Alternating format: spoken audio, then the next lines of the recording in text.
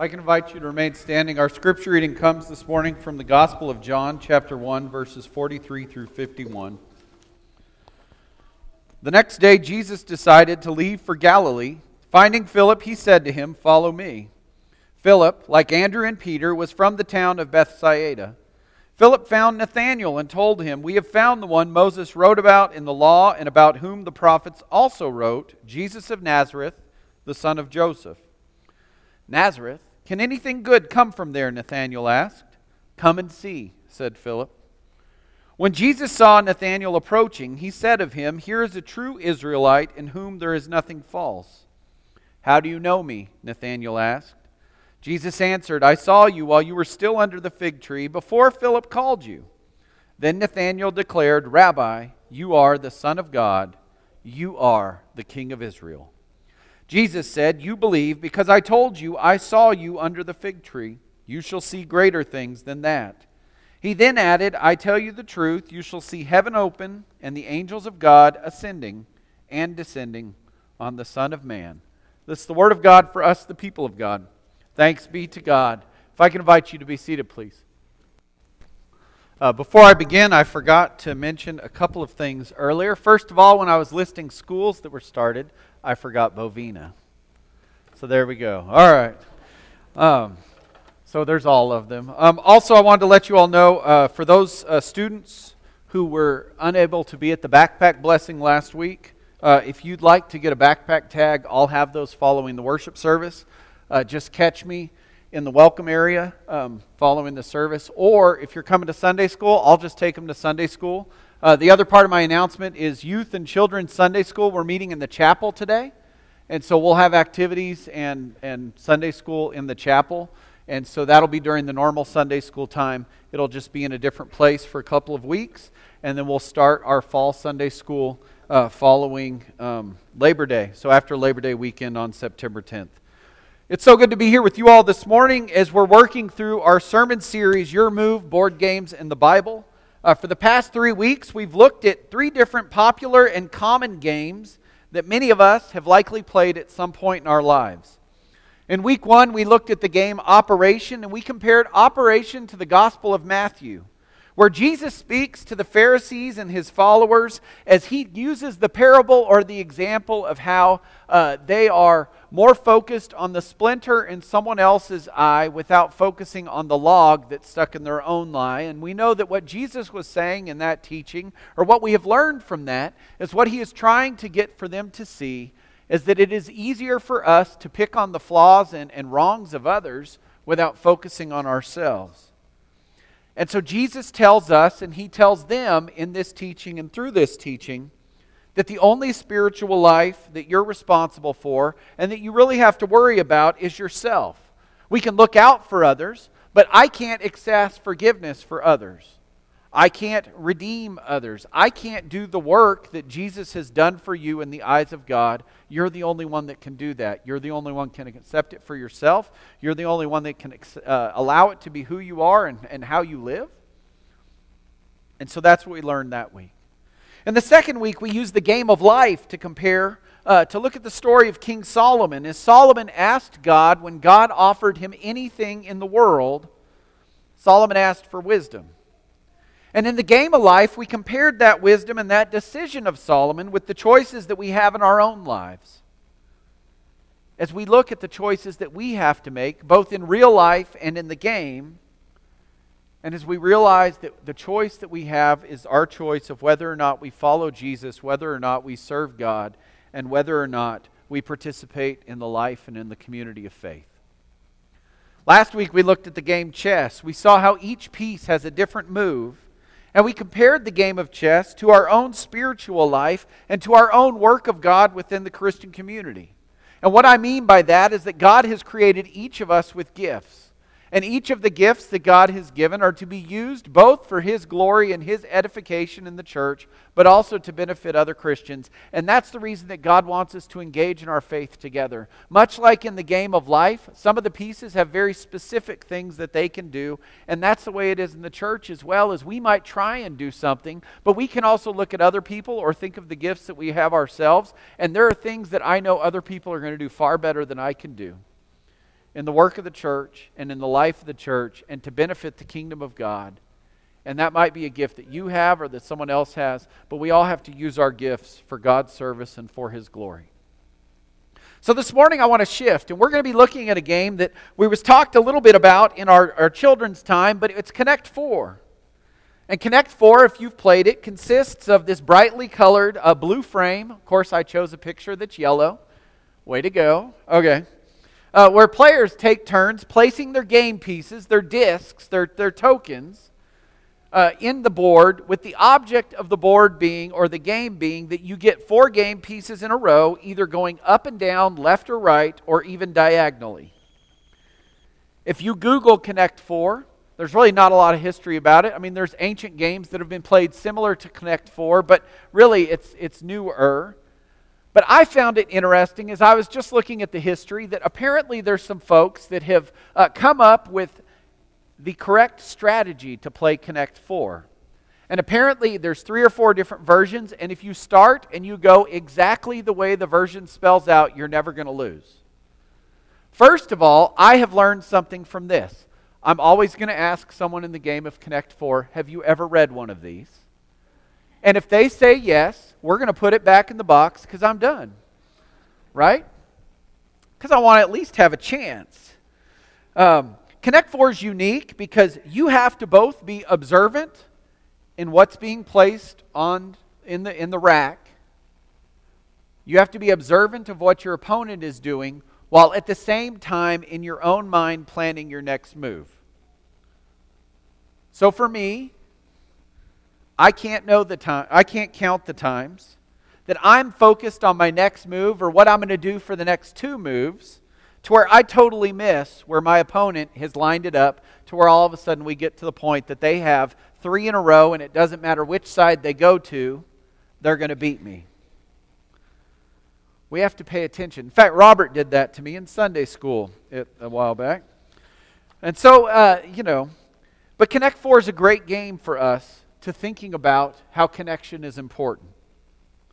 Just like getting 4 pieces in a row, getting connected in our lives and in our faith is important. I can't stress that during even the last 2 years or 3 years, as we've gone through COVID, as we've gone through the shutdown, as we've gone through all of these different things, I hope that what many of us have seen from that and what many of us have gleaned from that and learned from that is how important it is for us to be connected with other people. Because God hasn't made us to live our lives in isolation. It's very rare individuals who can live their life and practice their faith without human interaction, without being a part of the community of faith. I mean, there's only so few hermits, and that's because it is rare, because God has created us to be in community with each other. And so this is for our faith, this is for our lives, this is for our families, this is for our friends, this is for within our church community. I want you to think, how important is it for you to be connected? What are the benefits that you receive? What are the things that you give into the lives of others so that they are blessed and they receive those gifts from you as well? Let's think about something as simple as a computer. If you have a computer issue and you call tech support, what's the first question they ask you? Let's make sure this is still under warranty. What's the first question? Is your computer plugged in? Calvin, how many times do you go somewhere to fix something and it's not plugged in? Often? Okay. So if your computer's plugged in and it's powered and you're not seeing something on the monitor, what's the next thing they ask you? Well, is your monitor connected to your computer? Is it plugged in? More often than not, usually that's loose or it's not connected or something like that. As tech folks work through the checklist, they start with the obvious, because through their experience and the volume of calls that they get, they have found that it's usually the obvious things that we overlook before we start focusing on the obscure.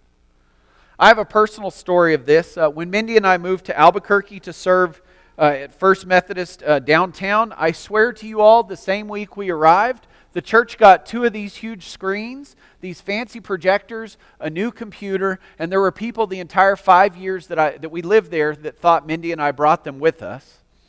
But anyway, so they arrived the same week. I think we unloaded the moving truck. In fact, they were all in my office when I got there. So I had to work around them for about 2 weeks. They've obviously been working on the fundraising for this projection. They had been in consultation with a company out of Oklahoma City that specializes in church projection. And the video system had 2 motorized screens that went to the right and left of the chancel, because the church down there is that real traditional layout where it's laid out, in a big long rectangle, and then there's the nave on either side, and then the chancel's in the front, so it's kind of in a shape of a cross. And so the plan was that the screens would go to the right and the left of the chancel. The projectors would be mounted like halfway down, and they would shoot across the screen, across the sanctuary to hit the screens. But this thing came with everything, all the cables, all the computers, the DVD players, everything you can imagine to run video projection in a church or wherever you needed to set this system up. So I remember in my first month being on the scaffolding in this church, and we're hanging the projectors and getting everything done. And as I think about it, I don't ever remember when they set the computer and everything else up. I don't remember when the cables all got ran. I think what happened is those of us were working on the screens and hanging the projectors, some other people were hooking the computers and stuff up. So as we began to use the system in church, it was great. We could project the words to the songs. We could project the scripture. We could do all those things that we do here. However, when it came time for me to preach, because I didn't preach every Sunday there, I had a video that I wanted to use, and would you know, we pulled it up in worship, and it didn't work. I'd run it on the computer up there. It had worked on the computer. And so I didn't turn the projectors on when I tested it, which was wrong of me, but anyway.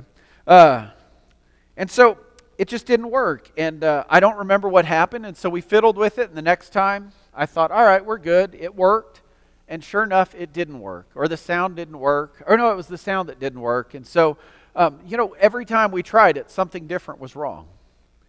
Until finally, I just got irritated. And so I went and called the company, and this is not the schematic. I couldn't find it. At some point, I deleted it. But I went up into the balcony where this computer was, and I yanked out every cord that was connected to anything up there. And I just spent a morning replugging things in. And as I plugged them in, I checked it off. And as I plugged it in, I checked it off. And I don't remember exactly what I found, but what I did find, if I remember, was that one cable was plugged in the wrong place, and another cable wasn't plugged in at all where it needed to be. And so that was the issue, is our lack of just these basic things, these easy, inconsequential cables, prevented the system from working to its full capacity. It was almost too easy, but you get what I'm saying, is the connections had to be made. And so our scripture this morning is similar to this. It's a look at how the followers of Jesus have to be connected and how we have to be connected with others to tell them about Jesus. In John's gospel, one of the first men to hear the invitation of Jesus was a man named Philip. Philip lived in Bethsaida, which you can see on the map is up in the northern region around the Sea of Galilee. It's a small village located on the shore. Philip, like many of other disciples that John tells us, was a fisherman. And Philip heard the call or the invitation by Jesus to follow him, and his first reaction is something that's unique. I think in this story, often we focus on the person that Philip took the message to, Nathanael, who asked him, well, what good can come from Nazareth? What good can come from this person, Jesus, that you're telling about? But I think today what we need to focus on and what we need to look at is what was Philip's first reaction to discovering who Jesus was. Because Jesus has come to him and Jesus has called him and invited him to follow me. And we have to make note that this is before Jesus has begun teaching the disciples. It's before he's been baptized. It's before any of the miracles. In fact, shortly hereafter, John has them going and Jesus transforms the water into wine. The miracle of Cana in Galilee is the next story. This is before Jesus has begun to gather a crowd that's following him. This is before Jesus has gone into Jerusalem and has sat in the temple and taught. This is before anything, and Philip has heard the call of Jesus. And the reaction that I think we read, and I think we can receive from John's gospel, is that Jesus' words lit a fire in him, that he had to share this word with someone else. He had to connect the message that he had received, the invitation that he had just received, the discovery that he had just made with Jesus. And so John writes this. He says, Philip found Nathanael and told him, "We have found the one Moses wrote about in the law and about whom the prophets also wrote, Jesus of Nazareth, the son of Joseph." Well, it's kind of funny. First, Philip makes it sound like we found Jesus, like he was looking for him, but Jesus came to him and said, "Philip, follow me." He invited him to be following him. He invited him to be a part of what he was going to do and to be a follower of him, one of the 12. But Philip connected Jesus when he heard his voice and when he saw who he was to the one that Israel had been waiting for. And so he doesn't just go to Nathanael and he doesn't just tell Nathanael that they found someone that he needs to follow, but what does he do? He goes to Nathanael and he says, the one that you and I have been looking for, that we've been talking about, that we have been anticipating, that we've been looking to, well, that's the one that's here. Because he's the one that Moses wrote about. He's the one that the prophets have spoken about. He's Jesus of Nazareth. He's son of Joseph. He would be the second Adam to redeem the sin of those that followed the first Adam. That Jesus was the one. And so Philip wants Nathanael to share in this excitement, to share in this discovery, to share in Jesus. He couldn't hold it in.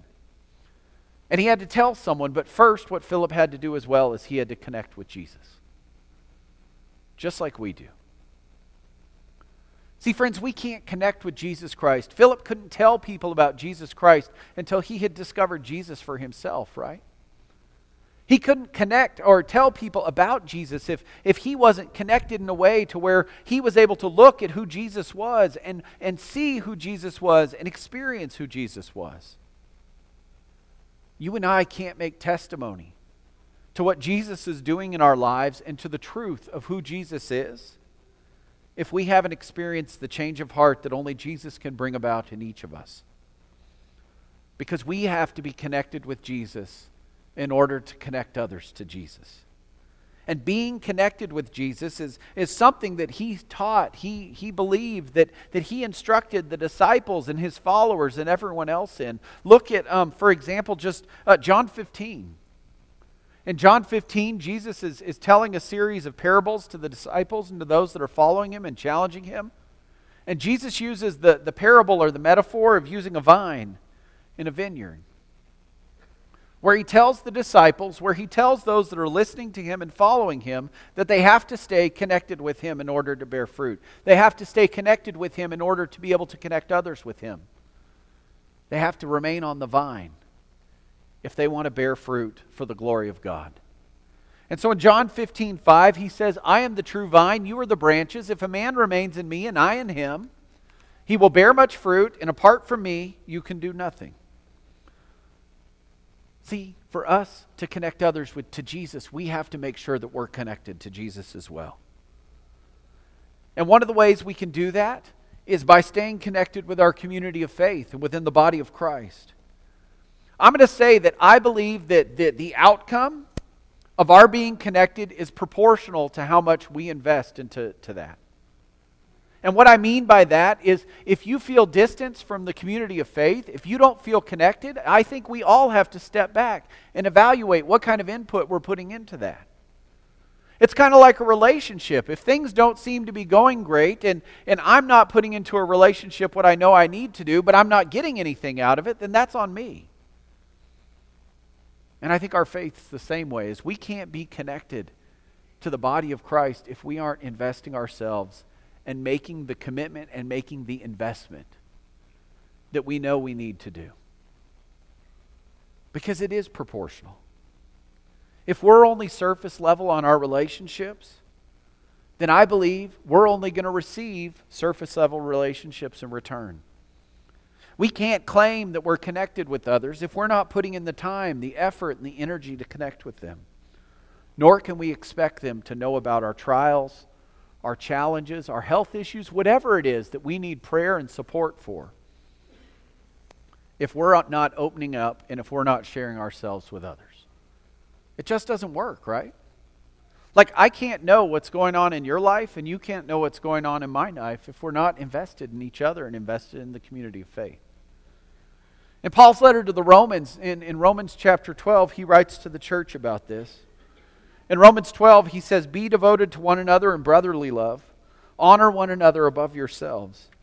So he wants us to be devoted to one another. He wants us to be invested in one another. He sees that the benefit of being in community is positive.